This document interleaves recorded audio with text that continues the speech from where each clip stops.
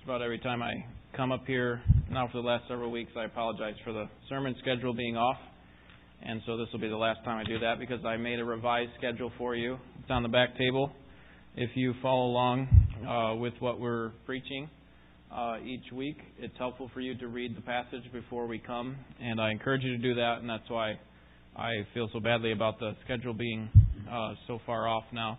So I've made a revised schedule. Please pick one of those up on the way out today, and you'll be all caught up for the Sunday morning and Sunday evening services.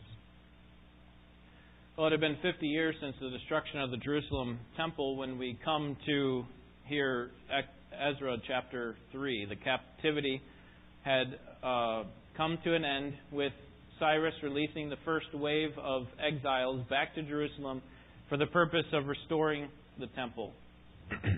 This trip from Babylon to Jerusalem was not going to be an easy one. It would take several months, and yet 50,000 Jews packed up their families, moved to a place 1,000 miles away where many of them had never been before because they were confident that God wanted them to worship there. And they were confident that God would be with them. And if worship is going to be resumed in the temple as prescribed in Leviticus and Numbers, according to the way that God wants it to be done, then God was going to have to help them along the way. And that's what we're going to see in our text this morning. Ezra, we're going to cover chapters 3 and 4, but I'm just going to read the first chapter to start with, Ezra chapter 3, beginning with verse 1. This is the word of God. Now when the 7th month came and the sons of Israel were in the cities, the people gathered together as one man to Jerusalem. Then Jeshua, the son of Jozadak, and his brothers the priests, and Zerubbabel, the son of Shealtiel, and his brothers arose and built the altar of God of Israel to offer burnt offerings on it, as it is written in the law of Moses, the man of God. So they set up the altar on its foundation, for they were terrified because of the peoples of the lands. And they offered burnt offerings on it to the Lord, burnt offerings morning and evening. They celebrated the Feast of Booths, as it is written, and offered the fixed number of burnt offerings daily, according to the ordinance, as each day required. And afterward there was a continual burnt offering also for the new moons, and for all the fixed festivals of the Lord that were consecrated, and from everyone who offered a freewill offering to the Lord. From the first day of the 7th month they began to offer burnt offerings to the Lord, but the foundation of the temple of the Lord had not been laid. Then they gave money to the masons and carpenters, and food, drink, and oil to the Sidonians and to the Tyrians, to bring cedar wood from Lebanon to the sea at Joppa, according to the permission that they had from Cyrus, king of Persia. Now in the 2nd year of their coming to the house of God at Jerusalem, in the 2nd month, Zerubbabel, the son of Shealtiel, and Jeshua, the son of Jozadak, and the rest of their brothers, the priests and the Levites, and all who came from the captivity to Jerusalem, began the work and appointed the Levites from 20 years and older to oversee the work of the house of the Lord. Then Jeshua, with his sons and brothers, stood united with Kadmiel and his sons, the sons of Judah, and the sons of Henadad with their sons and brothers, the Levites, to oversee the workmen in the temple of God.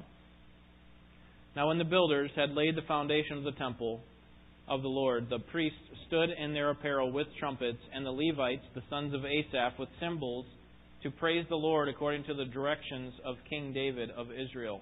They sang, saying, "For he is good, for his loving kindness is upon Israel forever."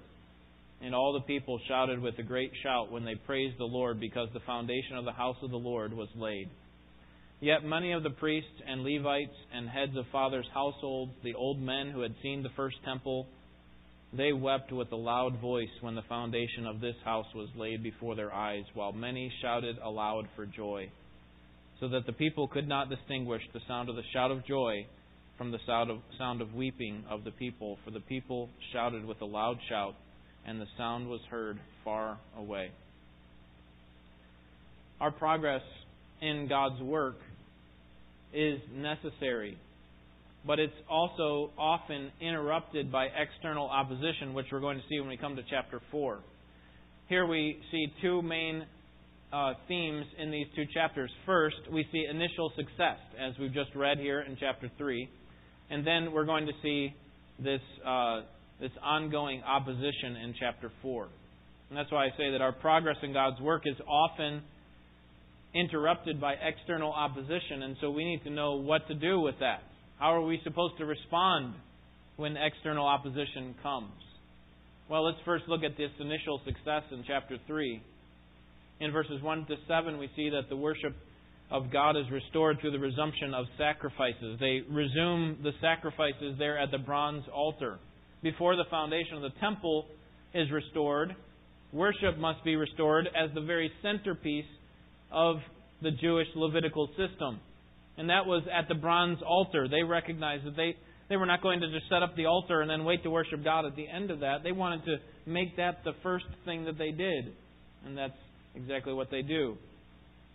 They begin with the bronze altar here in verses 1 to 7. This initial success was led by the priest Jeshua and the Jewish governor Zerubbabel. And the date of this success, according to what we know from history, is October 5th, 537 BC. It actually happened on the very first day of the Jewish New Year, known as Rosh Hashanah. And it was a day of great celebration. They had returned to Jerusalem 3 months earlier, and now they're celebrating the New Year with these sacrifices. They're restoring worship at the temple, although the temple is not rebuilt. The bronze altar is. In addition to celebrating the New Year, they also celebrate the Day of Atonement. 9 days later, on October 14th, the 9th day of the first month, or the 10th day of the first month, is Yom Kippur, the Day of Atonement. So there would be sacrifices that were needed for that. And then on the 19th of October of that same year, they would celebrate the Feast of Booths, or the feast. You see that in verse 4. They celebrated the Feast of Booths, or if you look in the margin of your Bible, you'll see it's also known as the Feast of Tabernacles. This is where they would set up these temporary tabernacles to remind them of how God had led them out of Egypt through these tents that they had to stay in. And the Jews basically will stay in tents for a whole week and offer sacrifices to God during this time. And so they have these three great celebrations that take place in this first month of their Jewish New Year, which is our October. This initial success was a huge deal for 3 reasons. Number one, it had been 50 years since the temple was destroyed. It had been 50 years since the temple had been destroyed. Verses 1 to 3, we see that these people had not been back to this place. Some people had never seen this place. The exiles were 1,000 miles away. That's why they're exiles. They were taken off into captivity by the Babylonians to the city of Babylon. And they're surrounded there in Babylon by pagan temples and pagan people serving pagan gods. And so they were far away. And it had been 50 years since that temple had been destroyed, and 70 years since the time that some of them had actually been back to Jerusalem. So there were some people like Daniel, for example. He didn't come back to Jerusalem at the end of his life, but other people may have done that were contemporaries of Daniel, that had been the initial exiles taken to Babylon, that had now returned and are seeing the temple for the first time. And so this initial success of setting up this bronze altar, which is out in the courtyard, by the way, of the tabernacle, that setting this up was a huge deal. The second reason it was a huge deal was because it demanded a significant sacrifice.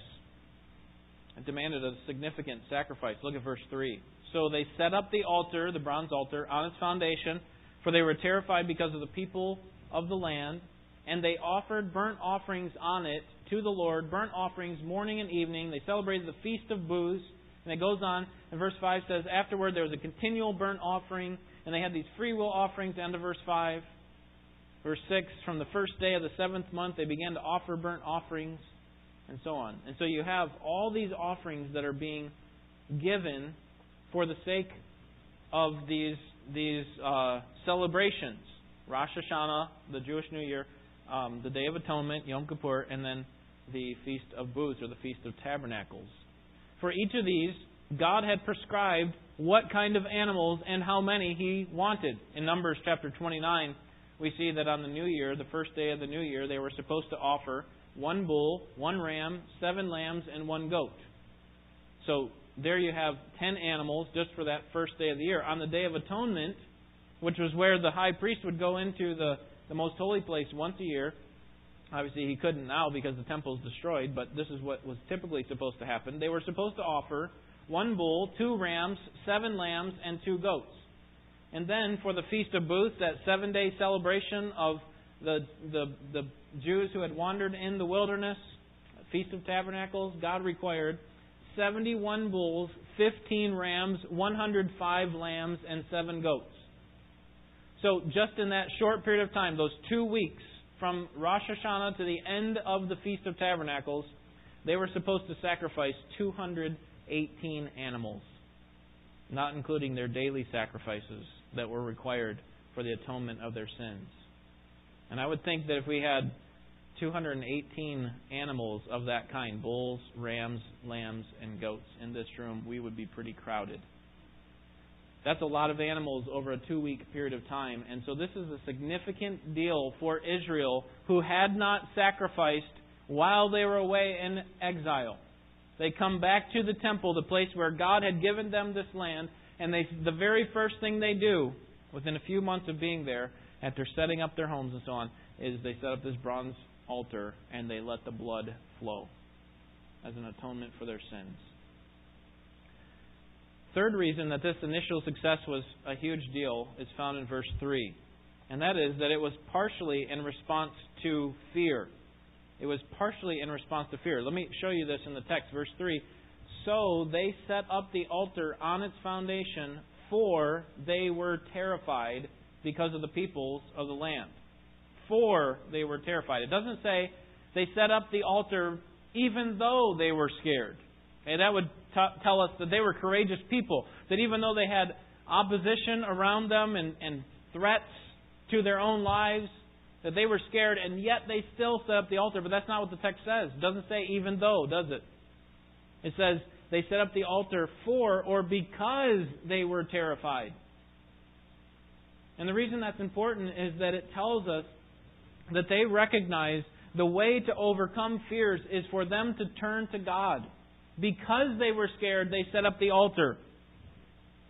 They recognized that this project that was going to start, the rebuilding of the temple, was going to solicit serious opposition on behalf of the people who had inhabited that land for the previous 70 years.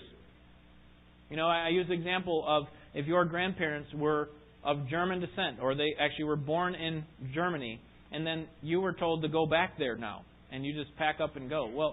Well, can you just go to that land and just say, "Hey, this is our family's land. We're taking it back."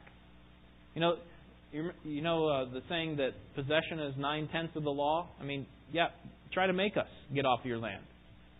Okay, this is not an insignificant thing. When they come back to Jerusalem, it's not like they're welcomed by the people. Say, "Hey, here's your temple back. I'm so glad you came." They received much opposition. And so, because they were terrified, they restored their relationship with God by starting with this rebuilding of the altar. Well, after reestablishing the appropriate sacrifices to God, the next step was to rebuild the temple.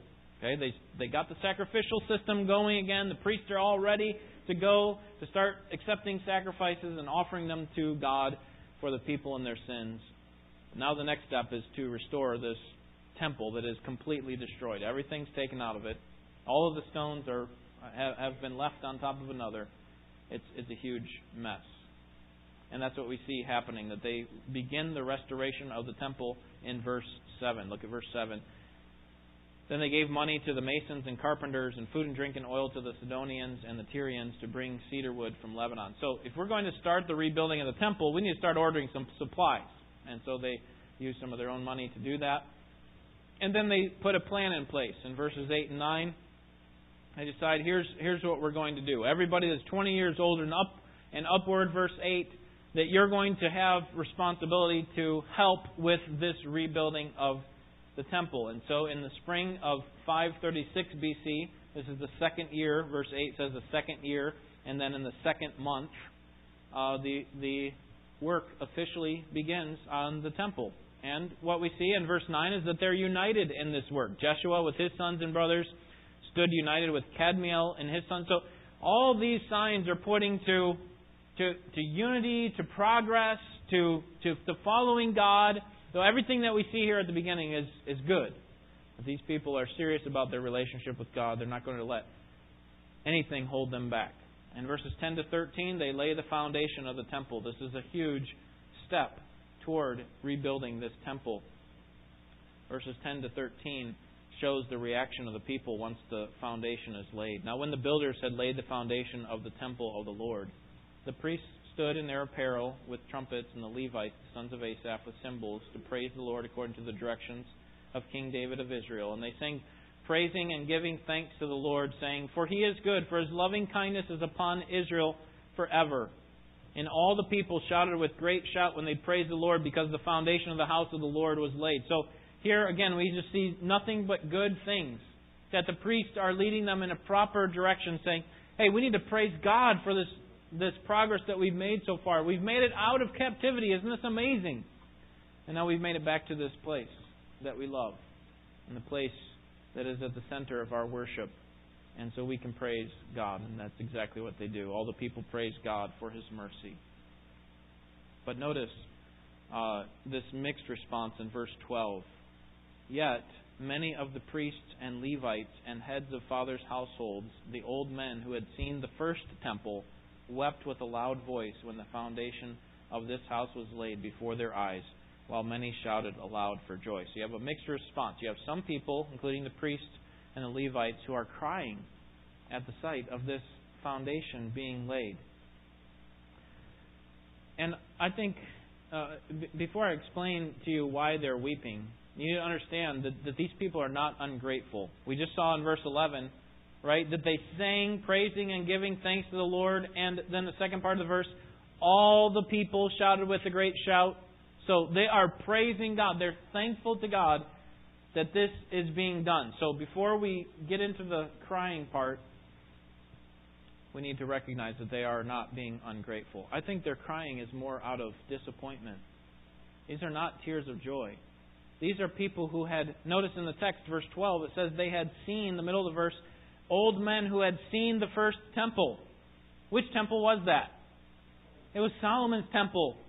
Was there ever a greater temple than Solomon's temple? No. And this one paled in comparison to Solomon's temple. Maybe the size was much smaller. Maybe they didn't use the best the best materials. But whatever the case, these old men had seen what it looked like before. Solomon's temple in all of its glory. Just 50 years earlier, it was standing.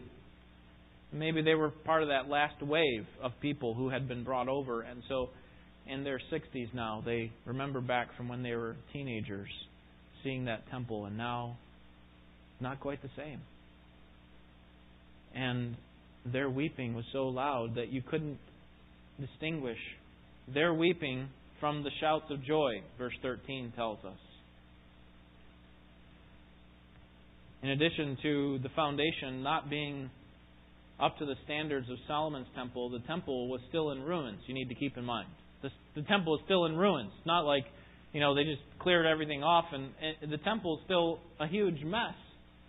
And there was no Ark of the Covenant. There was no symbol of God's presence, like He would come down in the glory cloud. And so it's much different from when they had left. It was far removed from where they were. And to add to that, this process was not going to be easy. In chapter 4, we see that there is ongoing opposition. Not just this initial success. This is great that God is leading them in this way, restoring the sacrifices, restoring the temple to where it should be. But they're going to be met with much opposition. And so chapter 4 here gives us a summary of the various plots against the Jews to stop the rebuilding of the temple.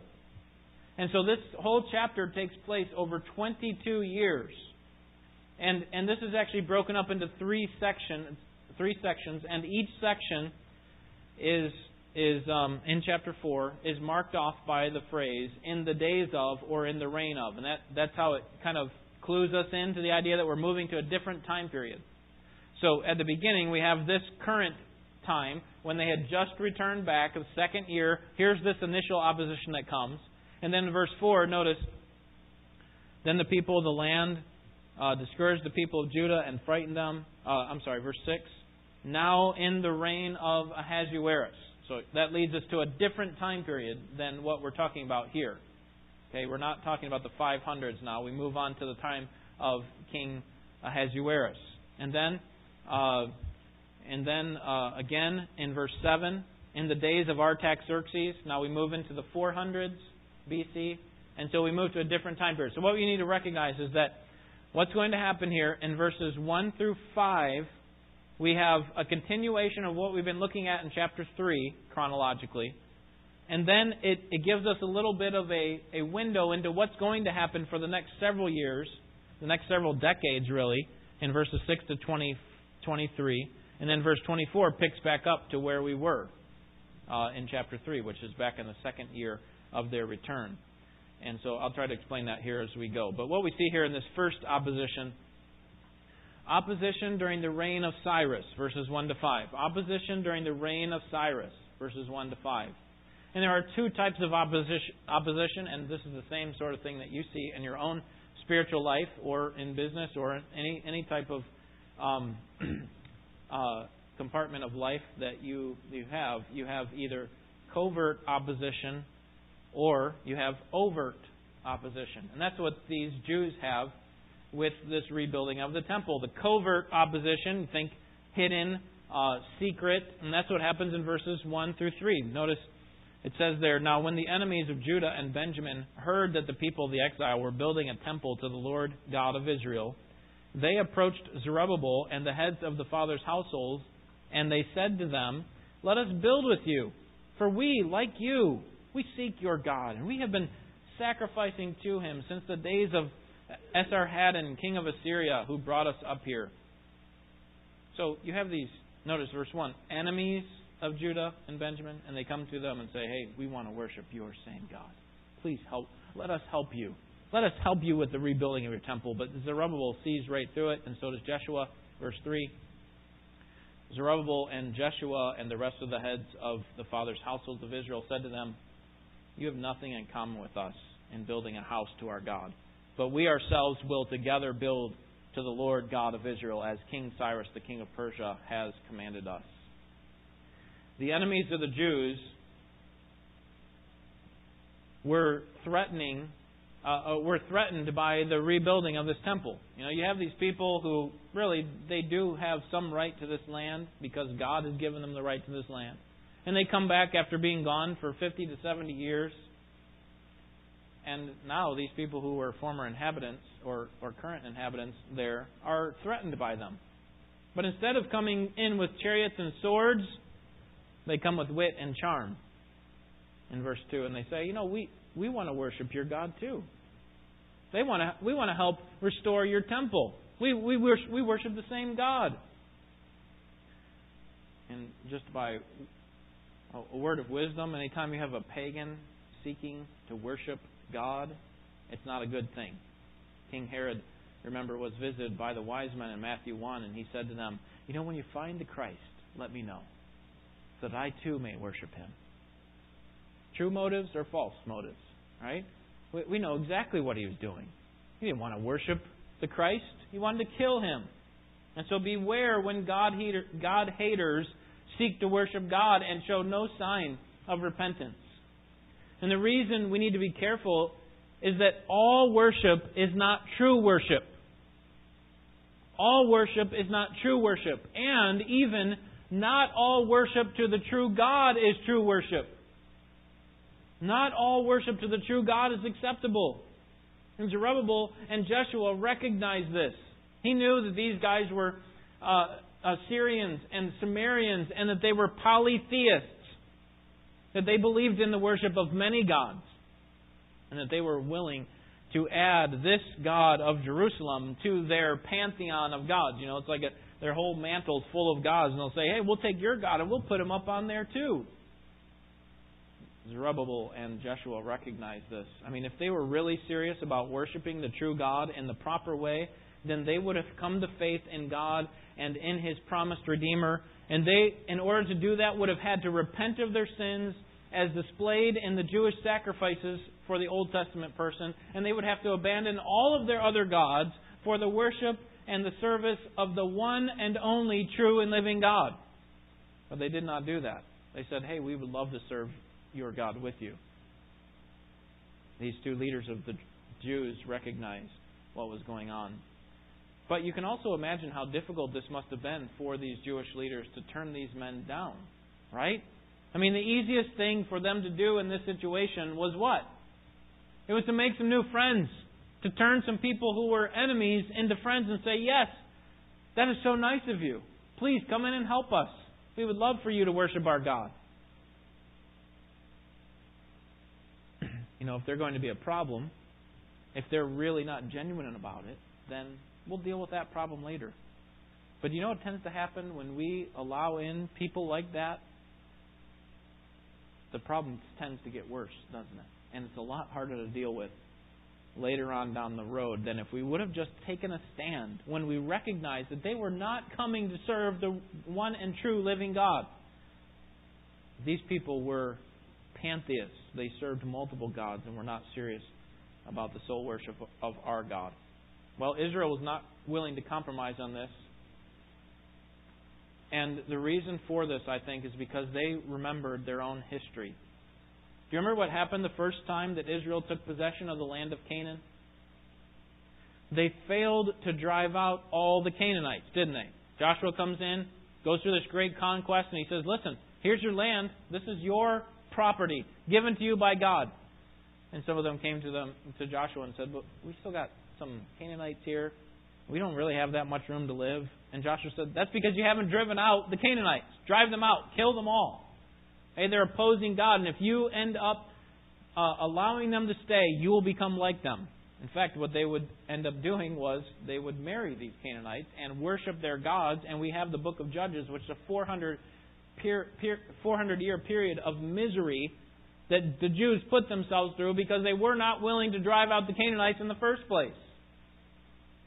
And I think these Jews here, these Jewish leaders, recognized that history. They also recognized that more recently, the reason that they were led into captivity in the first place was because their fathers and grandfathers had fallen into syncretism.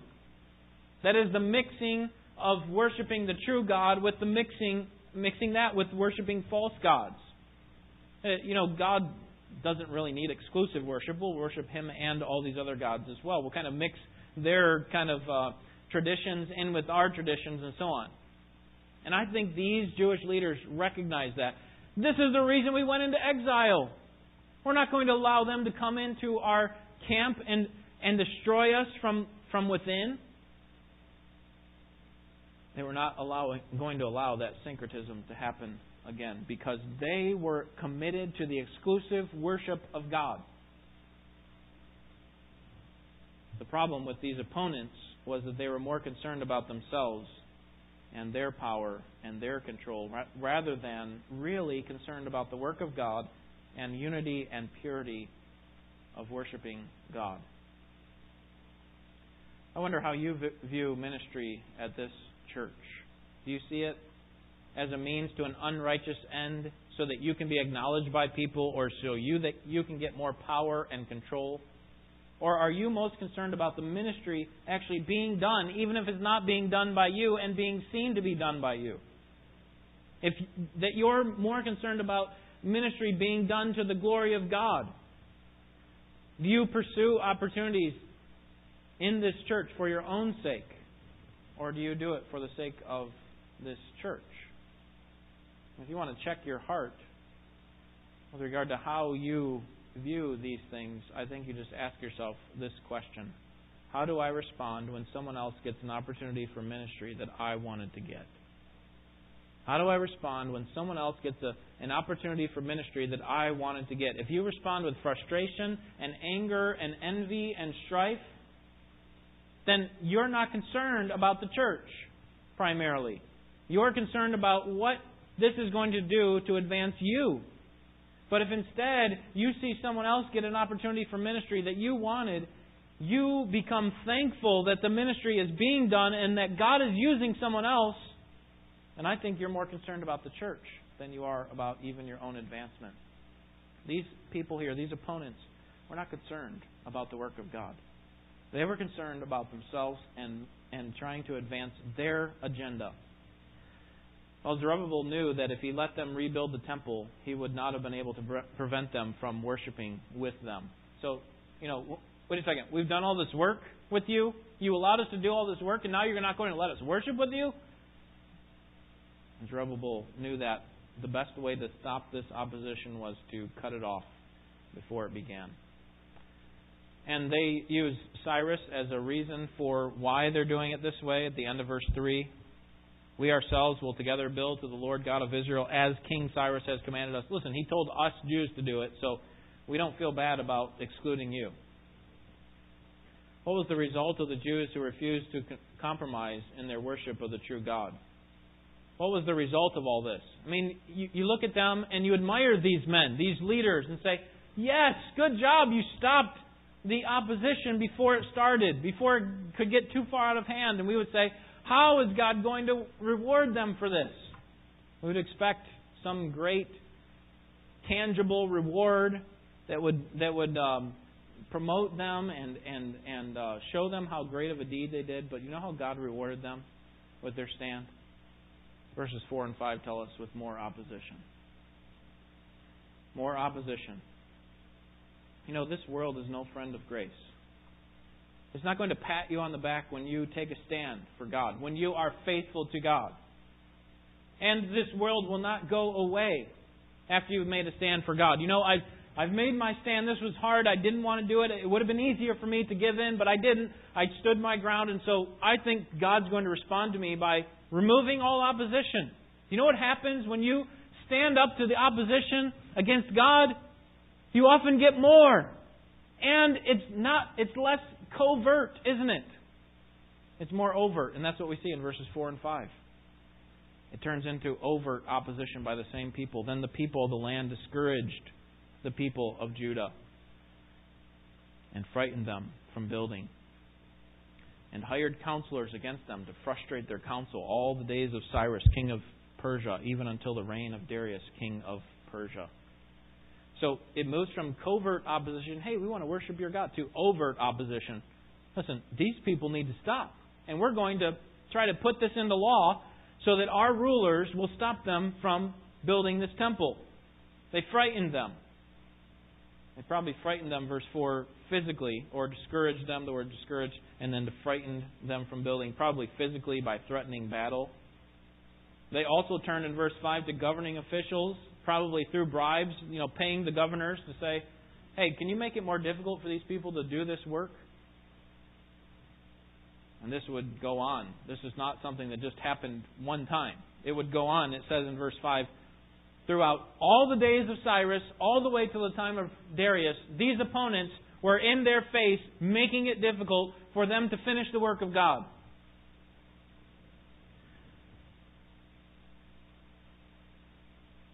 Now, before we see how this turns out, which we'll see that in verse 24, we need to see two other time periods during the rebuilding of the temple that also received great opposition.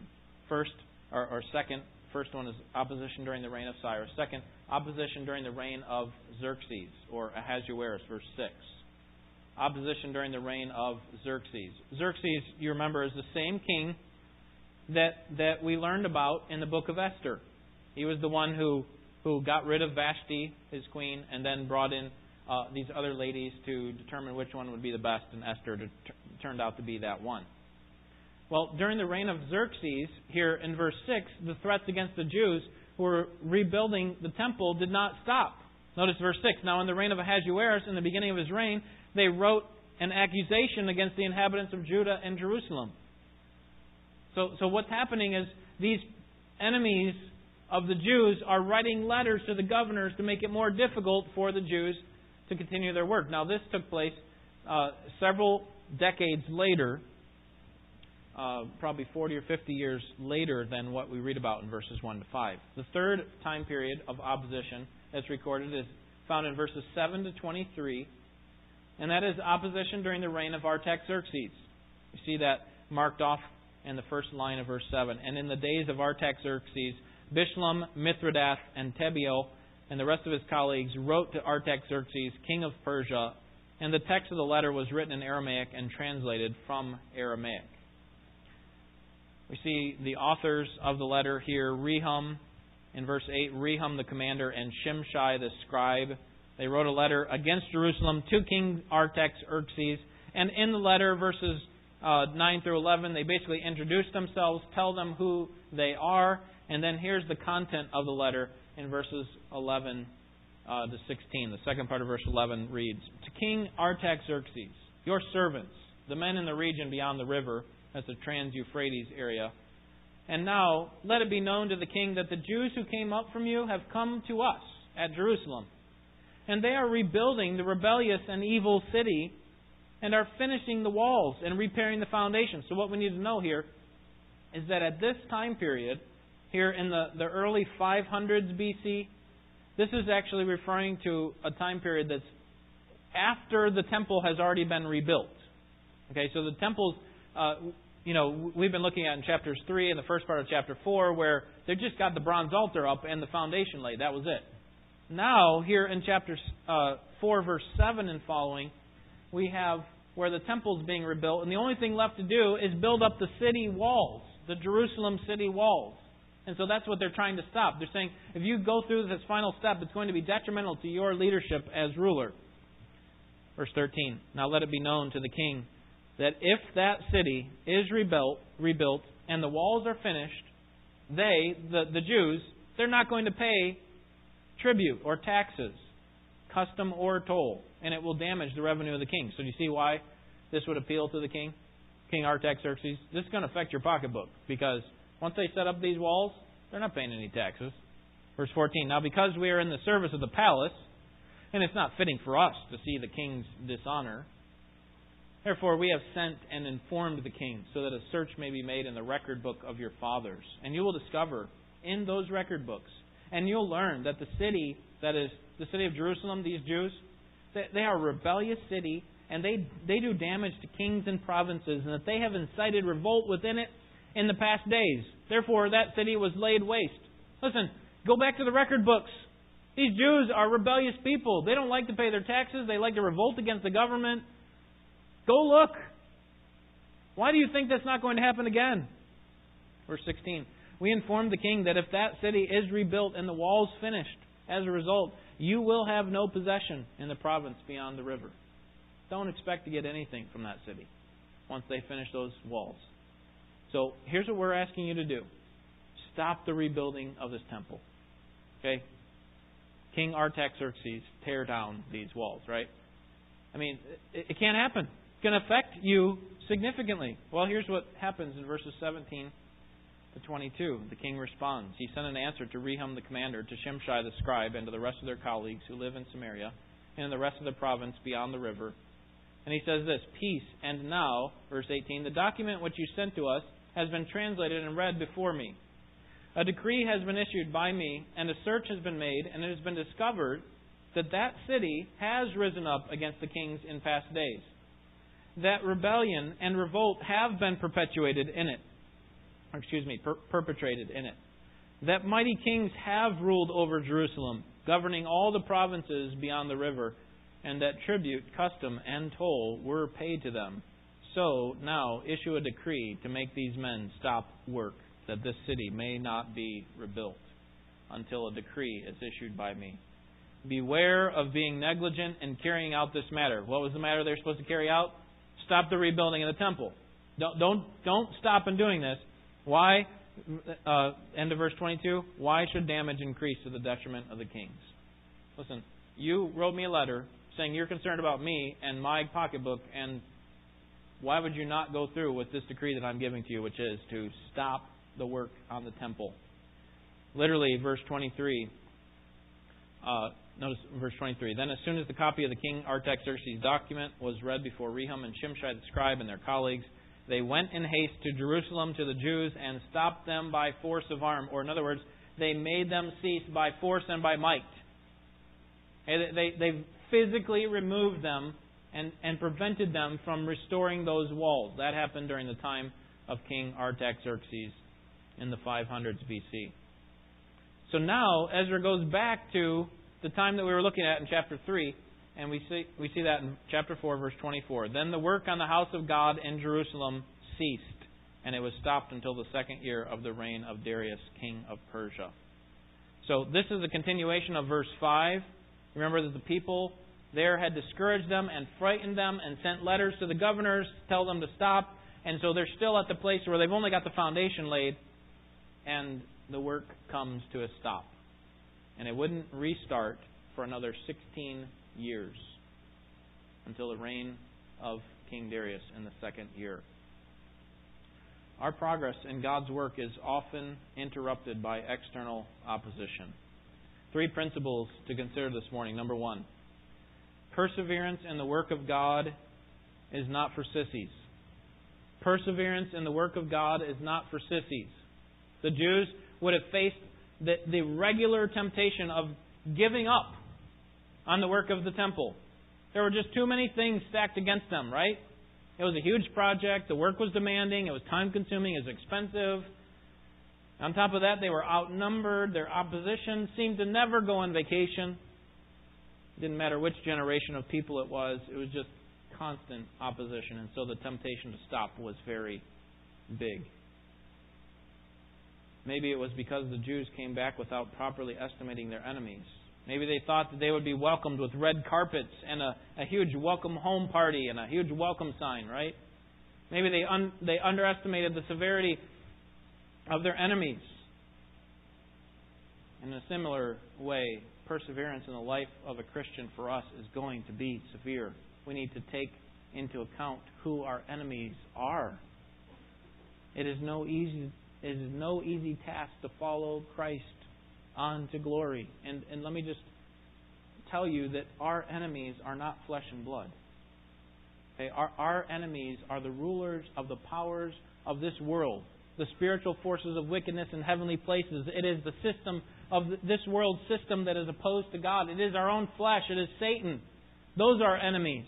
And we cannot underestimate the power of our enemies. We have to be realistic about the opposition that is all around us. We cannot just say, well, those problems don't exist. I'm just going to keep moving on. Because we will be opposed, many times covertly and other times overtly. That this world system is opposed to God. And we cannot underestimate the power of our enemies. But there's a worse danger than us underestimating the power of our enemies. And that's underestimating the power of our God. And that leads us to the second principle. Perseverance in the work of God demands that we rely on Him for help. Perseverance in the work of God demands that we rely on Him for help. The work of the temple would not resume until the second year of Darius. And that wouldn't restart until God would send 2 prophets to speak to the people of Jerusalem, Haggai and Zechariah. And one of the classic lines that God uses through the prophet Zechariah is found in Zechariah 4:6. It's not by might, it's not by power, but it's by my Spirit, says the Lord. This rebuilding of the temple is not going to happen through your own effort. It's going to happen through my power, my Spirit.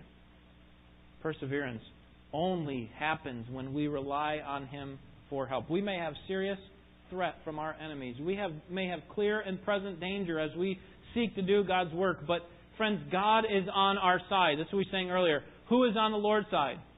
Right? Paul read earlier from Revelation 13. Who is like the beast? Who can come up against him? And then we sing the next song, which is, who's on the Lord's side? We have the Lord, the King of Kings and Lord of Lords on our side. And His hand is on us, as I pointed out last week in Ezra 7 and 8.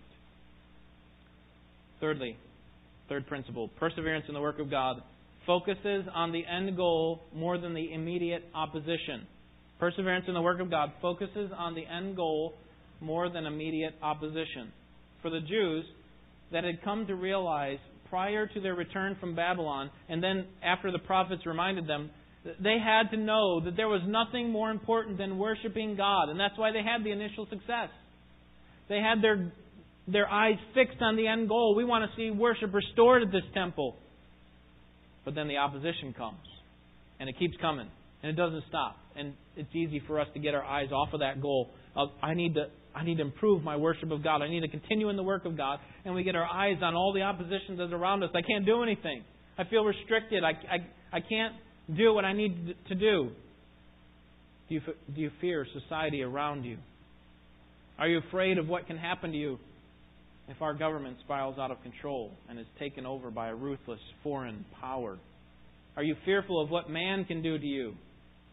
Are you afraid that our enemies will win?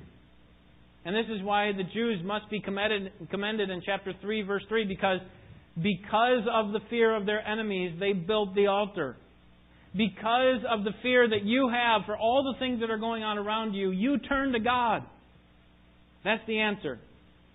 When we fear, that's the best time to turn to God for help. Because the end goal is that we'll be able to see God's face one day. We will have fullness of joy and blessings forevermore. And we can't get there without God.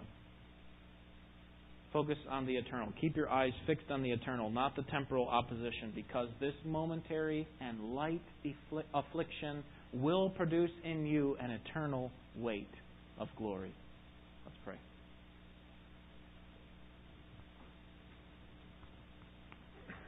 Father, thankful for the positive example of the Jews that help us to see that we need to keep our eyes fixed on the goal, but also the negative example that helps us to see what not to do. It's very easy to give in and to forget about the importance of your work, accomplishing your work, advancing your work, and we can give up for a time. We need to hear your word freshly. We need, like the Jews, to hear from your voice, like you sent Haggai and Zechariah and even Ezra later in chapter 7 to speak to the people and reform them from within. Because there are great oppositions all around us, and as we'll see later in the book, there are even oppositions within our own hearts. That we have this danger of turning away from you, and so we need to be reformed from within. We need to have our eyes fixed on the proper goal. Lord, give us the strength to continue on, to persevere till the end in your work, we pray. In Jesus' name, amen.